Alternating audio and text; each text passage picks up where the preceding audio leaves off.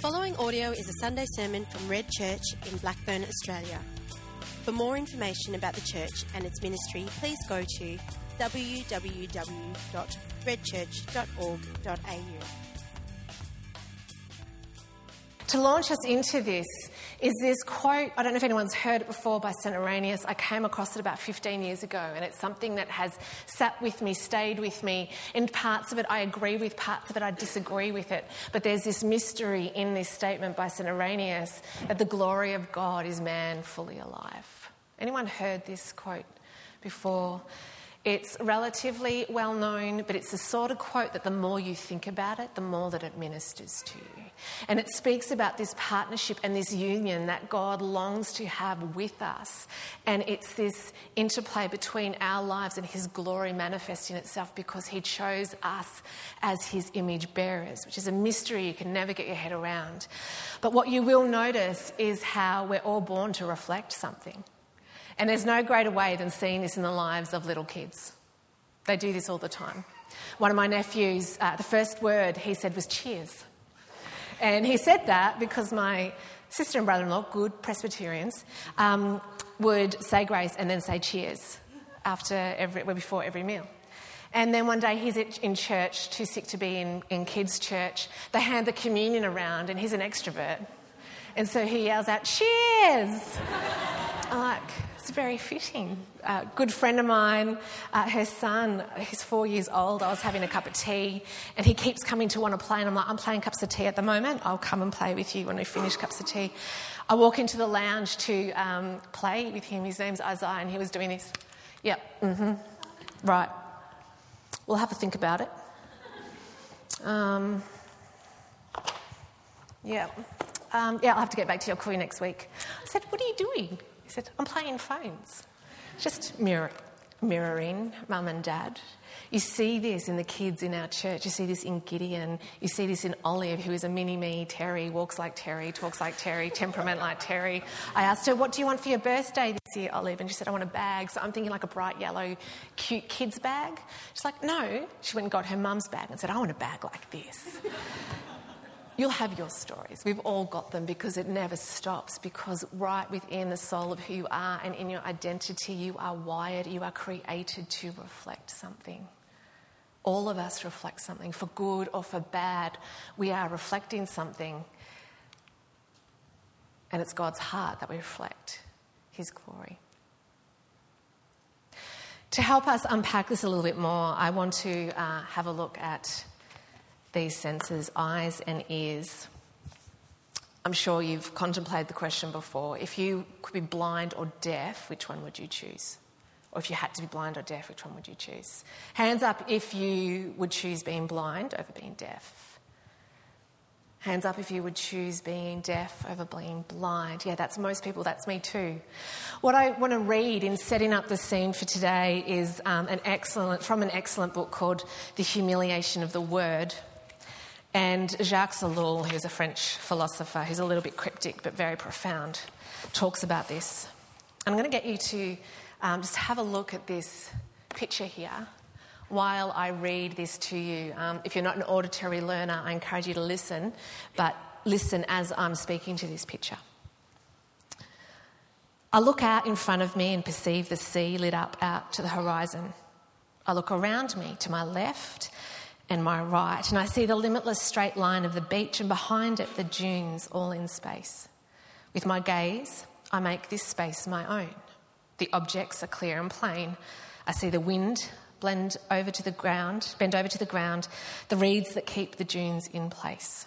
And I record these images one by one, and their juxtaposition shows me the real world in which I live, the world around me. I am at the centre of this universe by the means of my gaze, which sweeps across this space and lets me know everything in it. And by combining these images of reality, I grasp it as a whole, and I become part of it as a result of my looking. The very fact that I express myself in this way shows how inevitably my sight makes me the centre of the world. It lets me know what is to the left and what is to the right, what is near and what is far away, and all of reality unfolds itself to me little by little. Without sight, I would be suddenly deprived of the very possibility of grasping reality and of situating myself in space. That wherever you are, whatever's to your left, to your right, there are images that your eyes get a grasp of, and you shape a perception and a sense of reality by that. And by very virtue of the fact that it's your eyes that are looking at the world, you are the centre of the world you are creating. But it's our sight that helps us to see. It's an incredibly powerful sense. I'm now going to get you to close your eyes. The picture's still up, but you can't see it because your eyes are closed. I'm going to talk about hearing. I hear noises. The wind is blowing through the pine trees, and in the distance the sea roars. I can judge its force and its condition by the sound of the waves. And the pine cones crackle. I hear them bursting. Their sound tells me how hot it is. And the sequence of sounds sometimes forms a symphony. Noises come to me.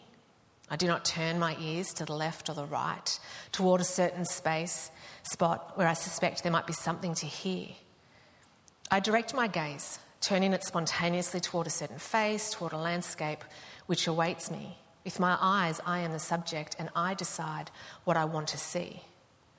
But with sounds, they come to me, and I receive them when they are produced. They form a sequence of impressions that carves up time. A baby's cry drowns out everything else.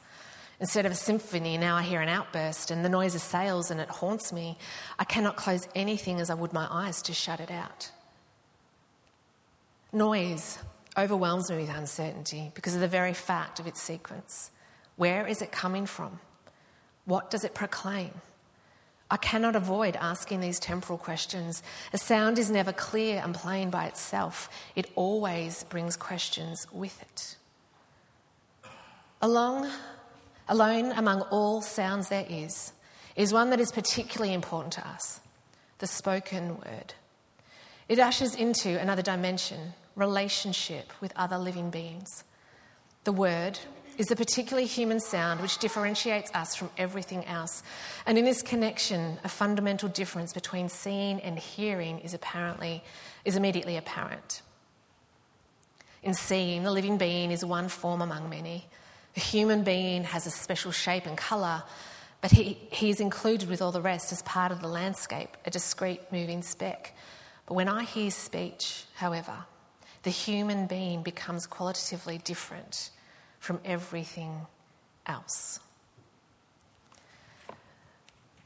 Jacques Ellul goes on to say how images have taken over our society and images have taken over our version of reality, and we've forgotten how to think, and we've forgotten how to listen, and we've forgotten how we're connected to the rest of the world. And he argues that hearing is way more important than seeing. After reading the book, I was like, oh, give me eyesight over deafness any day. After reading the book, I was like, wow. Hearing, because you can't see, opens up a world of imagination, opens a response. Seeing, you see the reality before you. There is no sense of imagination. He is of faith, and so he later on talks about Jesus being the living word and how as a society that is addicted to images, and he wrote this in the 70s, so this isn't even with Instagram and Facebook and everything else that we now have, if only he was still alive. He argues that the more images there are, the more we lend ourselves to conformity. If that's not a prophecy, I'm not sure what is. But either way, our senses are vitally important, and our eyes and our ears being probably up there with the main two, although those who've lost their smell would argue otherwise. But I want to come to a passage in the Bible where Jesus hits this directly in Matthew 13, verse 14 to 16. And he says, "You will be ever hearing but never understanding. You will be ever seeing but never perceiving, for these people's heart has become calloused." Other versions say hardened. They hardly hear with their ears and they have closed their eyes. Otherwise, they might see with their eyes, hear with their ears, understand with their hearts, and turn, and I would heal them. I have been perplexed by this passage since I first read it in my teenage years. I don't understand why would Jesus not want them to turn so that he could heal them? And why is it that he has enabled their ears and their eyes to be closed off to another reality that they can't see or hear, even though it's directly before them? In this case, Jesus himself as the anointed one, the Prince of Peace, the Messiah. And he's telling them parables about his kingdom, always talking in metaphors. It's like this, it's like that. In this case, he's talking about the state of people's hearts. Some are hardened, some are like concrete, some are like thin, planting the word, but they fall on thin places where there's no roots to grow, and the worries of this world and the deceitfulness of wealth cloud the people. And so he's speaking this message to people who have got eyes to see and ears to hear, and at this stage, he's only looking for those people. And the vast majority reject him, and they reject this word. He's out there looking for people who have got eyes to see and ears to hear, because he's calling a particular group for this time to raise up, to then let everybody else know. And at this stage, he was talking to the disciples. And even then, Jesus is like, you're only really beginning to see, like you haven't really got it. But he's actually quoting a passage from Isaiah 6. Where God directly says to Isaiah, go and say to the people, keep on hearing but do not understand. Keep on seeing but do not perceive. Make the heart of this people dull and their ears heavy, and blind their eyes, lest they see with their eyes and hear with their ears and understand with their hearts and turn and be healed. A few different words in there, but pretty much the same passage, right? This is one of the very few, if not the only, I haven't looked up the facts, of Old Testament prophecies that are quoted in Matthew, Mark, Luke, and John, and Acts. Acts, considered the fifth gospel. 5 gospels quote this. There is something about seeing and hearing, and in this context, Jesus is like, there's a whole world out there that you can't yet see. There is a whole world of my glory that you don't yet know. And that glory changes your hearts, and that changed heart changes what you see, and that changed heart changes what you hear.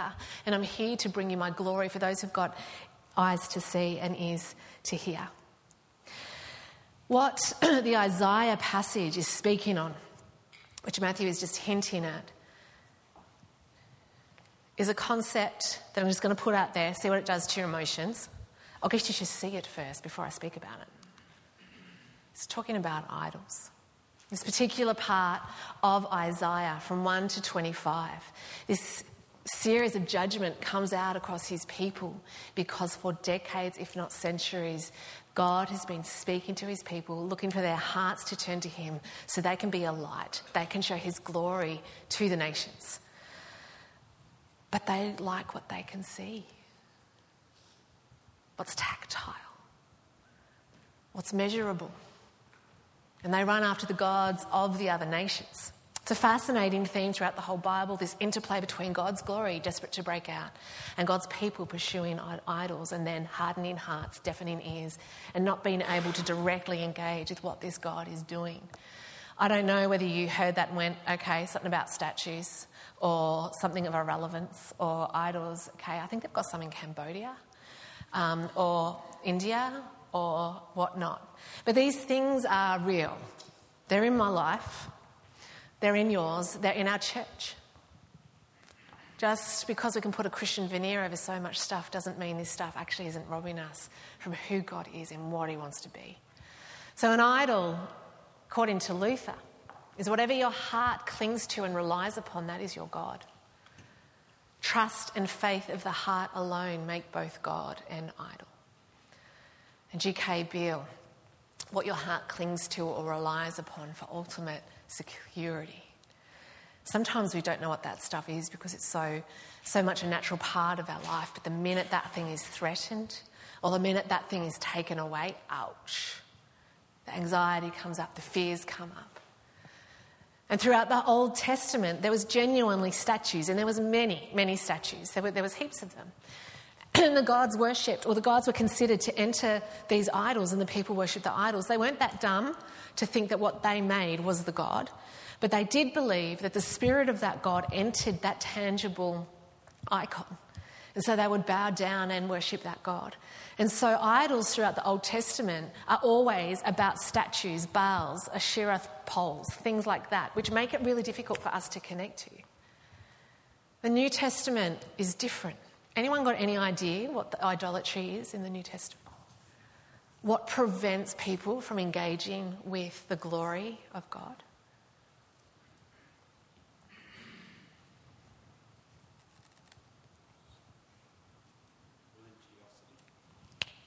Tradition, religion. That staggers me. That a religion centred around the worship of God was actually the very thing that prevented people from seeing this new thing that God was doing. I find that really confronting. To the Pharisees particularly, who at that time were very respected, even Jesus was considered a Pharisee because the top of the Jews, the top of the rabbis, they knew the law so well. They could tell you what to do in any situation. Do this, don't do that. It was very clear cut. It was very black and white. They had turned the 10 Commandments into 613 rules and regulations just to make sure you weren't guilty of breaking any of it. It was a religion of captivity, but so caught up, their eyes and their ears were shaped by this religion and shaped by this understanding that they actually couldn't see God in person tangibly before them. The Messiah who is prophesied about countless times through the prophets, the anointed one who was going to come and show them the way, this king who was going to come, this Messiah who was going to come is in their midst. But they are so shaped by what they've dedicated their lives around, even religion, that they miss out on the Saviour of the world in their midst. And so he goes out to the alleyways and he goes out to the hidden places and he spends time with the prostitutes and the tax collectors and those with leprosy. And he goes, I'm going to go to where whoever is hungry for my message. I find it confronting. I think I was born a Christian. I don't know life without Jesus. So if there's a tendency for me to go to an idol, it's not Asherah poles, it's tradition, religion, what I know, what I can control, what I can decide is right, what I can decide is wrong, my expectations. And if I'm not careful, my ideals actually keep me in judgment. If you're not careful, your ideals keep you in judgment. If you're not careful, your ideals and expectations keep other people in judgment. Instead of this freedom of the glory of God being free to just flow, it's got to fit all these boxes of standards, expectations, and that's my propensity that I have to consistently be aware of. And not only that, I work for God full time, so it's extra hard.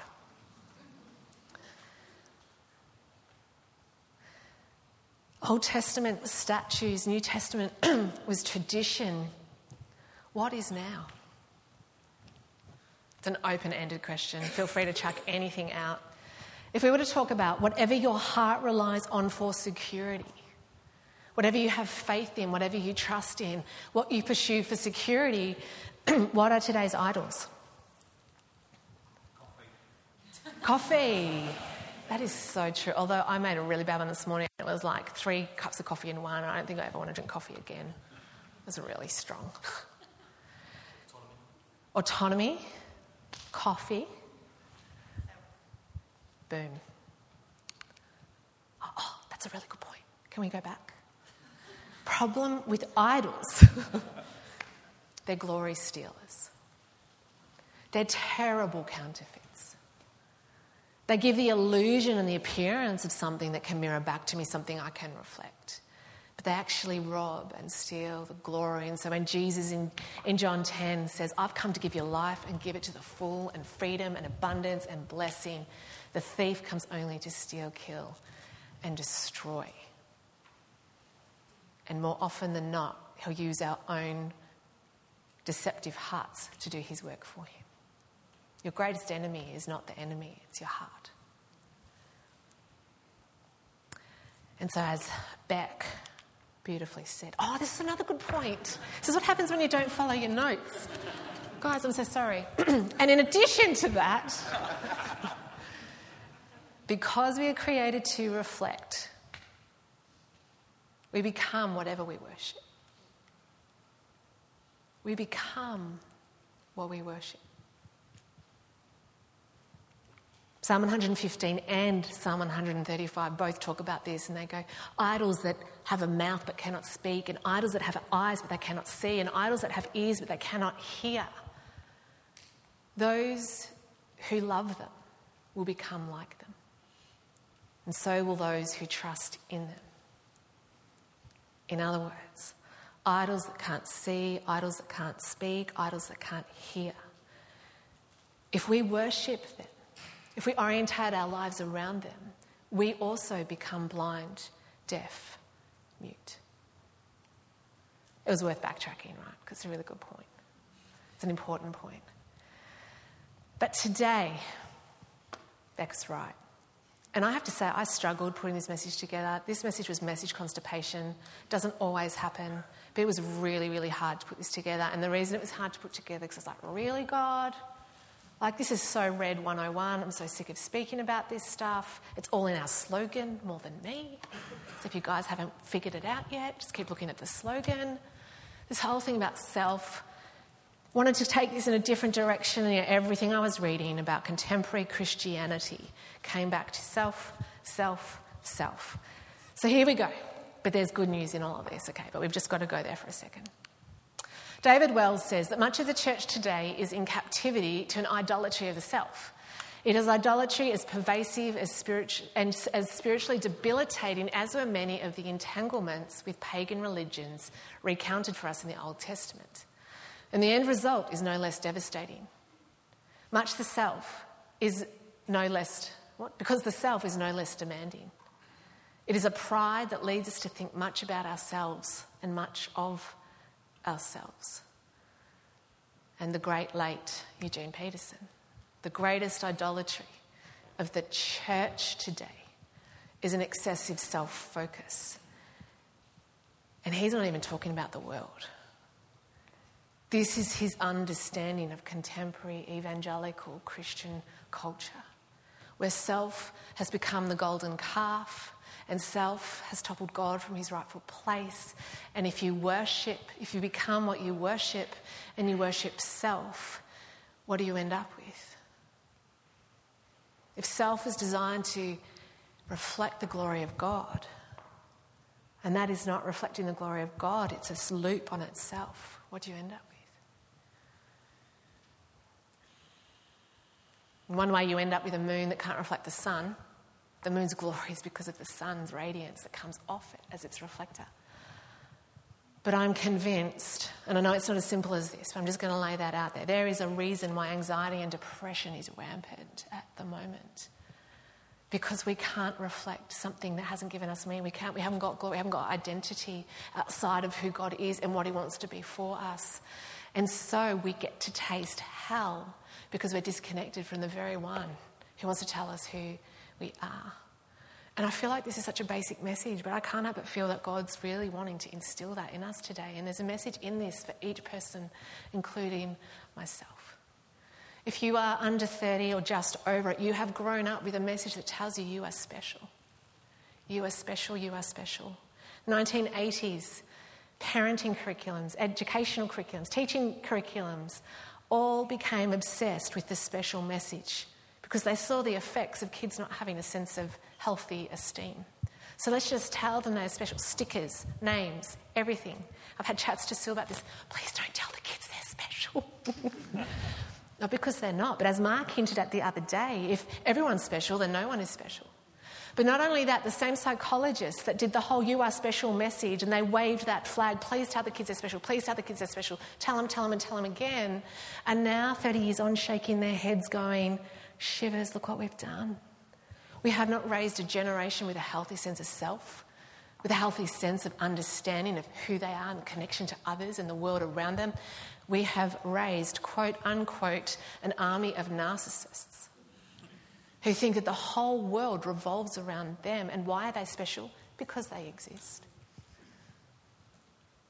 The irony with narcissism, as a psychologist unpack this, narcissism is actually at its core fear of inadequacy, inability to know who you are, and a disconnection with self and others.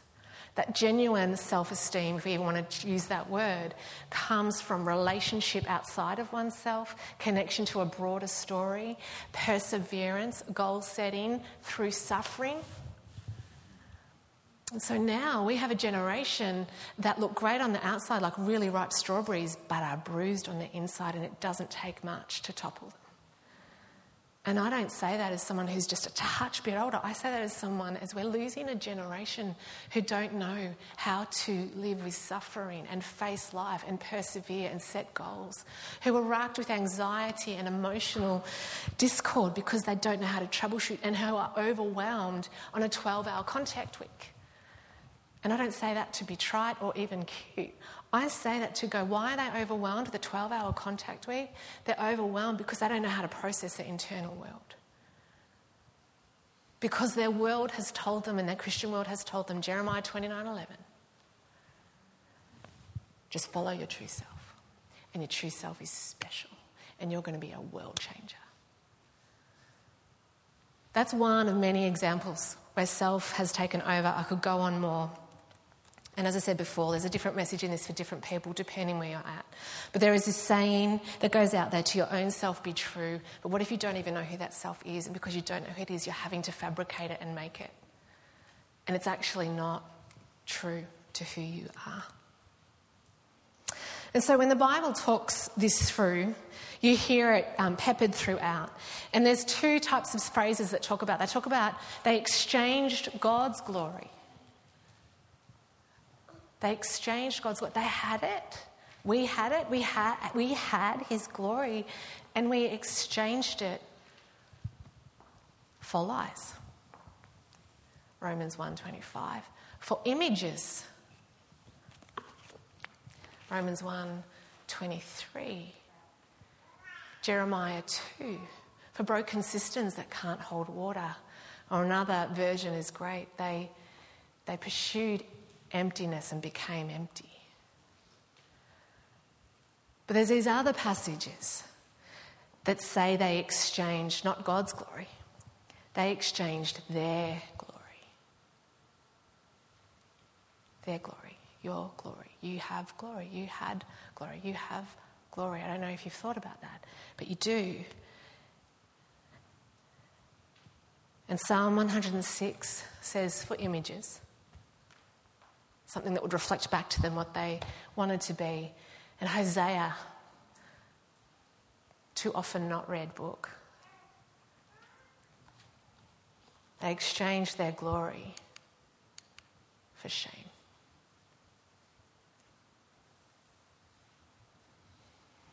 And so on one side of the fence, we have this narcissistic message that says, you are special, the world revolves around you, you can do whatever it is you set your mind to. But if that has not been cooked in a crucible and shaped from the inside out, we end up in the despair of pursuing something that actually can't offer us anything anyway. But then on the other hand, we have this ingrained sense of shame. And so one of my arguments I want to make today, if you're a note taker, write this one down. Because of this blend of narcissism and shame, we live with a curious mingling of self-admiration with a guilty fear that God is against us. It's not nice. Haunts us, shapes us, our thinking, our ideals of ourselves, our expectations of others. We know it's by grace, but what if we don't do enough? What if we're not enough? Shame is essentially Brené Brown, later doctor, just heard about her. If you haven't heard about her, don't feel shame, it's okay. She's good. She's really good. Shame is the intensely painful feeling or experience of believing we are flawed and unworthy of acceptance and belonging. It's the fear that something we've done or failed to do, an ideal that we've not lived up to, or a goal that we've not accomplished makes us unworthy of connection. Hands up if you've heard of Brené Brown. There'll be a smattering of people. Brené is a sociologist, researcher, became famous in 2012 by doing an excellent TED Talk. If you haven't heard it, I encourage you to, on vulnerability. And through all her research, she discovered that it doesn't matter who you are, what race you're from, what socioeconomic class you're on, what gender you are, every single human being is wired for connection. She wasn't surprised by that, but that's good. Continues her research, 10 years worth of research. And at the end of her research has a literal breakdown. Not just a quaint, I had a breakdown. No, a really bad one. Because she discovered that the ingredient to connection is vulnerability. And by vulnerability, I don't mean let's just share all our sins and all our whatever. It's not that. It's not hiding from shame. And she had a breakdown because she was very proficient, she was very controlled, she had her life in order, she could tell what needed to happen when. She obviously is very smart, and yet all the research, or the very thing she was studying, was telling her the opposite about herself. Through that crisis, she ends up going back to church. She'd had a Christian upbringing, goes back to church. There's a beautiful testimonial, only goes for 6 minutes, and she starts talking about the vulnerability of Jesus. But before she gets there, she says, I just went to church because I just wanted my pain to go away. And she's kind of admitting it to like as if it's a bad thing. But let's face it, I think we all do that. I just wanted my pain to go away. She goes, I thought the church would take my pain away. And then I realised that the church isn't the one that takes my pain away. The church is the midwife cheering me on to show me how I can take my own pain away. And then she talks about Jesus and his vulnerability of who he is, and this most ridiculous story of a creator coming down out of his glory to live and breathe with people, to take away their shame. This is the gospel message. This is our story. We do have shame because we did do something wrong. Thanks Adam and Eve, but I can't blame them because I would have done exactly the same thing. And so we end up in this space where this connection is broken. Because the connection is broken, we protect and we project an identity that we think the world wants to see. We create fortresses of security, whether it's understanding of family, career, house, whatever it is. It'll be different for each one of us, but the drive is the same. And instead of worshipping the Creator, which we're designed to do, we worship creation. And in worshipping creation, we become our own creator, our own healer, and our own sustainer. I don't know about you, I'm sick of myself. I am so sick of myself. And so as we know, again, nothing new. The Creator himself comes. For anyone who's got eyes to see and ears to hear what he's got to say. And I come in the fullness of the glory of God. I am not just a reflection of God's image, I am the perfect image. And so the gospel writers talk about in different ways a light that comes to the darkness. But the darkness has not understood it. My sister is an OT, like every second Christian female. It's just interesting. She was looking after blind children, working for Vision Australia, and it was in a house, and she walked past the house. She could hear the brother and sister, they were both blind, twins, both born blind, playing, and they were in the dark. So just, turns the light on, walks by. No difference. Light could be off, light could be, it doesn't make any difference because they're blind. The light is on. Not just these extra bright ones that was my fault, turn them off before. I'm talking about what's going on in your soul.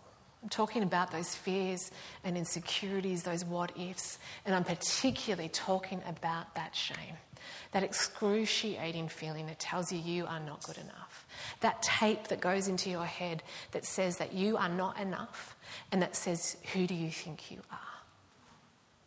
And that can come out in passivity and timidity, but it can also come out in strength and bluff and bravado. It doesn't matter. The root problem is still the same. And so Jesus, who is the fullness of this glory, everything he does is to reverse all of that back. And so Hebrews is so beautiful in its version of this, is that for the joy set before him, he endures the agony of the cross and conquers its shame.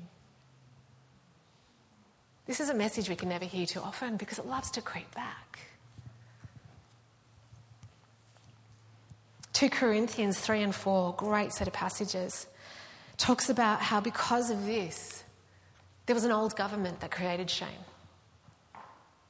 In this case, he's talking about those 613 rules that if you broke them, you're just done, you're gone, you're not pleasing to God, you're not pleasing to others, you're not pleasing to yourself. And then Paul is talking about, no, that old government is gone.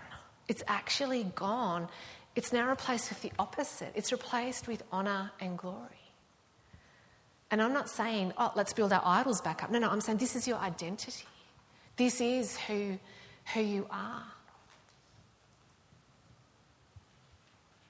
That we had the glory. This is the glory. And we exchanged it for shame. Christian in our pre-service prayer time this morning, spot on, and he just had this thing and he was like, so I was in Smith Street in these really crappy toilets. And a bunch of people were like, yeah, I know the ones. I'm like, okay. And he goes, and I had to lock the door, and then I was overcome by this fear of, what if I had to live here forever? But that's shame. Stinky, dirty, gross. And it doesn't matter how many times you try to clean it or how many times you flush it down the toilet. There you are. That is a real part of us because that disconnection from the one who told us who we are is real. It's not a Sunday school story, it's real. And yet Jesus goes, nah, I'm bringing it back. I've exchanged it back. The exchange has happened. It's no longer real. It's no longer true. It is not who you are. So that doesn't mean we make more of that. That just means, no, that's who you are, neutral. You are the moon who reflects the sun. You become a mirror of God's glory because you're made in his image, and he is so excited about releasing that. Not out of striving, not out of ambition, not out of expectations of yourself, not out of the self that you thought you were meant to be because it's what your family said, or the self that you thought you were meant to be because all those people said. None of that. Delete, neutral. The story of your life now. It's not about getting to heaven when you die. It's about, no, discovering who you are because of the glory of this Son, whose life wants to desperately be in you. You become that image bearer. For this to happen, he's after the self. He's after the self that has been created, that helps you create a fortress just to cope. He's after the self that has become whatever it has because of what it's reflecting and what it's mirroring. He needs that self for him to exchange what he bought for you. And that's going to be a spectrum. There's going to be stuff in here, there's going to be behaviours that you know that you're not meant to be doing, but you're stuck with it, you're addicted to it and you can't help. You don't know how to get out of it, and that's going to be over there in that bucket. But there's going to be roles and there's going to be identity. There's going to be a sense of Christian expectations over here because that's what you've decided makes the best Christian for you to be. And Jesus is over there going, no, it's actually over here. I've got something else. That's the good one because this one's exhausting. This one's hard. It's hard on you and it's hard on others. And he goes, the glory of me is you fully alive and I want to release it. Because the connection is back. So, to quote Jesus himself from Luke 19, anyone who tends to come with me has to let me lead. You're not in the driver's seat. I am. Don't run from suffering. Embrace it. Follow me and I'll show you how. Self-help is no help at all. Self-sacrifice is the way to go. It's my way. It's my way to find in yourself. And what good would it be to get everything you want but to lose the real you? It's the Message version. And so we clearly don't have time. I'm about to come to a close. But 2 Corinthians 3 and 4, I invite you to go home and read it in your mid-sized groups, in your small groups, in your triads. And what we see here is that through that, the old government has gone. The old condemnation, gone. The new scripts of honour and glory of God's identity, not because of you, but because of him, wants to invade and fill your life, and you become mirrors who brightly reflect the glory of the Lord. Every now and then you see this in a person and it's such a fragrance, it's compelling. And the irony is you don't end up thinking much of them, you end up thinking much of God. Who is this person that they're so free? They've got peace despite circumstances. Because they're living from a completely different world that you can't necessarily see with your eyes, but you see with the Spirit and you hear with your spiritual ears. Corinthians goes on to say that your life becomes a letter handwritten from God because you've got a story to tell. And it becomes brighter and more beautiful as God himself enters your life and you become more like him. It's not shame to fame. because we've got this misguided sense of glory, particularly if we grew up in the 80s. It's glory in our everyday, simple lives. This is Corinthians, in unadorned pots of clay, where he's the potter and you are the clay, and he gets to remold you and he gets to shape you. You don't get to choose what identity you have. He gets to reveal it to you, and that is so exciting. It's probably different to what you expect. It will have something to do with the lies that the enemy has told you your whole life, because his glory will often be the opposite to that. The story of your life is the story of the one who knows who you could be but fears it, and so has deliberately concocted a story and a scenario to prevent you from walking into the very freedom that you're designed to be released into. And this is in our everyday, where because of this glory creator, this God of glory who wants to infuse your life with his life, wherever you go, there's his glory. He's interested not in the special, he's interested in the everyday. He's interested in your home being a temple, he's interested in your work being a temple, he's interested in your relationships being a temple, he's interested in your shopping spree being a temple, he's interested in all of it being just bearers of his glory. That's it. That is it. That is the point to your life. It's not about what am I meant to do, what am I not meant to do. It's all irrelevant. Your only job is to reflect his glory. And that's as relevant to an orphan in India as it is to someone who's been following Jesus for 55 years. It's the same story for all of us. We are all equal to it. And as 2 Corinthians 4 goes on, this is all about the Spirit. You cannot will yourself into this. I've tried. It does not work. It actually just creates more captivity. But where the Spirit of the Lord is, there is freedom. And it's the people who make me look again, or who I feel compelled by. What they are marked by more than anything is freedom. They're not trying to prove anything. They're not trying to make you be something that is a projection of what they're needing. They're just free. And the most beautiful thing about their freedom is that all of a sudden you find your freedom, because all of a sudden there's no standards that you're meant to oblige. It's freedom. So whatever this means for you, whatever this message is for you, I'm pretty sure that the Lord really wants to fill this place with his abundance. He wants to use this church for his glory. And there are some people here, as I said before, there's some lifestyle stuff that just, needs to stop, but you haven't been able to do it because you're trying to do it with your will. And he's going, you need my Spirit to give you the strength and to bring you the freedom and to break strongholds. And it's time. We're doing that now. Like, it's time. I've had enough. I've had enough of you having enough, but let's just deal with this. Second person I felt as I was praying into this is that there's a group of people here who are dependent on past growth. But that's the past. We go from glory to glory. It just keeps going. He's got more. He wants to do more. Kath had a picture, a dream of people playing VHS tapes over and over. Do you remember them? She's like, God, what's that about? He's like, oh, people keep looking to the past. I'm now on MP3. I thought that was really cute because I'm a Luddite. But it's true. Stop looking to the past. Stop looking to the future with expectations of the past. He's doing a completely new thing. And for that new thing to happen, we need to go praise him for that growth, because it's incredible, and it was incredible, and it will never leave you because it's your story. It's part of that handwritten letter. But he's saying, I want to do more. I've got more. That's the second person. And the third person is that you're just desperately seeking more of the Spirit and you don't know how to get it. And so as we come forward to communion, which Kate Sayers aptly calls union, where we get, this is not just drink and food, this is the very vehicle to which that disconnection that was real, is real, actually is absolved.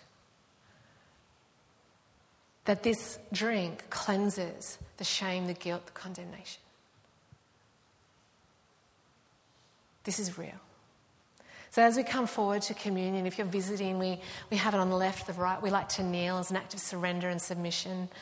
Have a think about these things. Are you someone that is needing to just stop that lifestyle thing because you know it's stopping God doing stuff in your life? Are you someone who's dependent on past growth and you know you need new growth? Are you someone that just wants more of the Spirit? And so I pray, Holy Spirit, that you would come. That who you are is way more effective and way better than any words I could conjure up this morning. And so I ask and I pray that you would be released to do the work that only you can do. And I ask and pray first and foremost that people would have an encounter of your presence and who you are. That in the light of your glorious grace and your majesty and your glory, everything just dissolves away. And so I want to ask a particular favour for those who need that for themselves this morning. But I ask, Mighty Father, for your Spirit to come, to bring freedom where we need it, for strongholds to be broken, for us to be marked by a church that are truly image bearers of the glory of God. That your glory would come through us because we're fully alive. In the power of your wonderful name. Amen.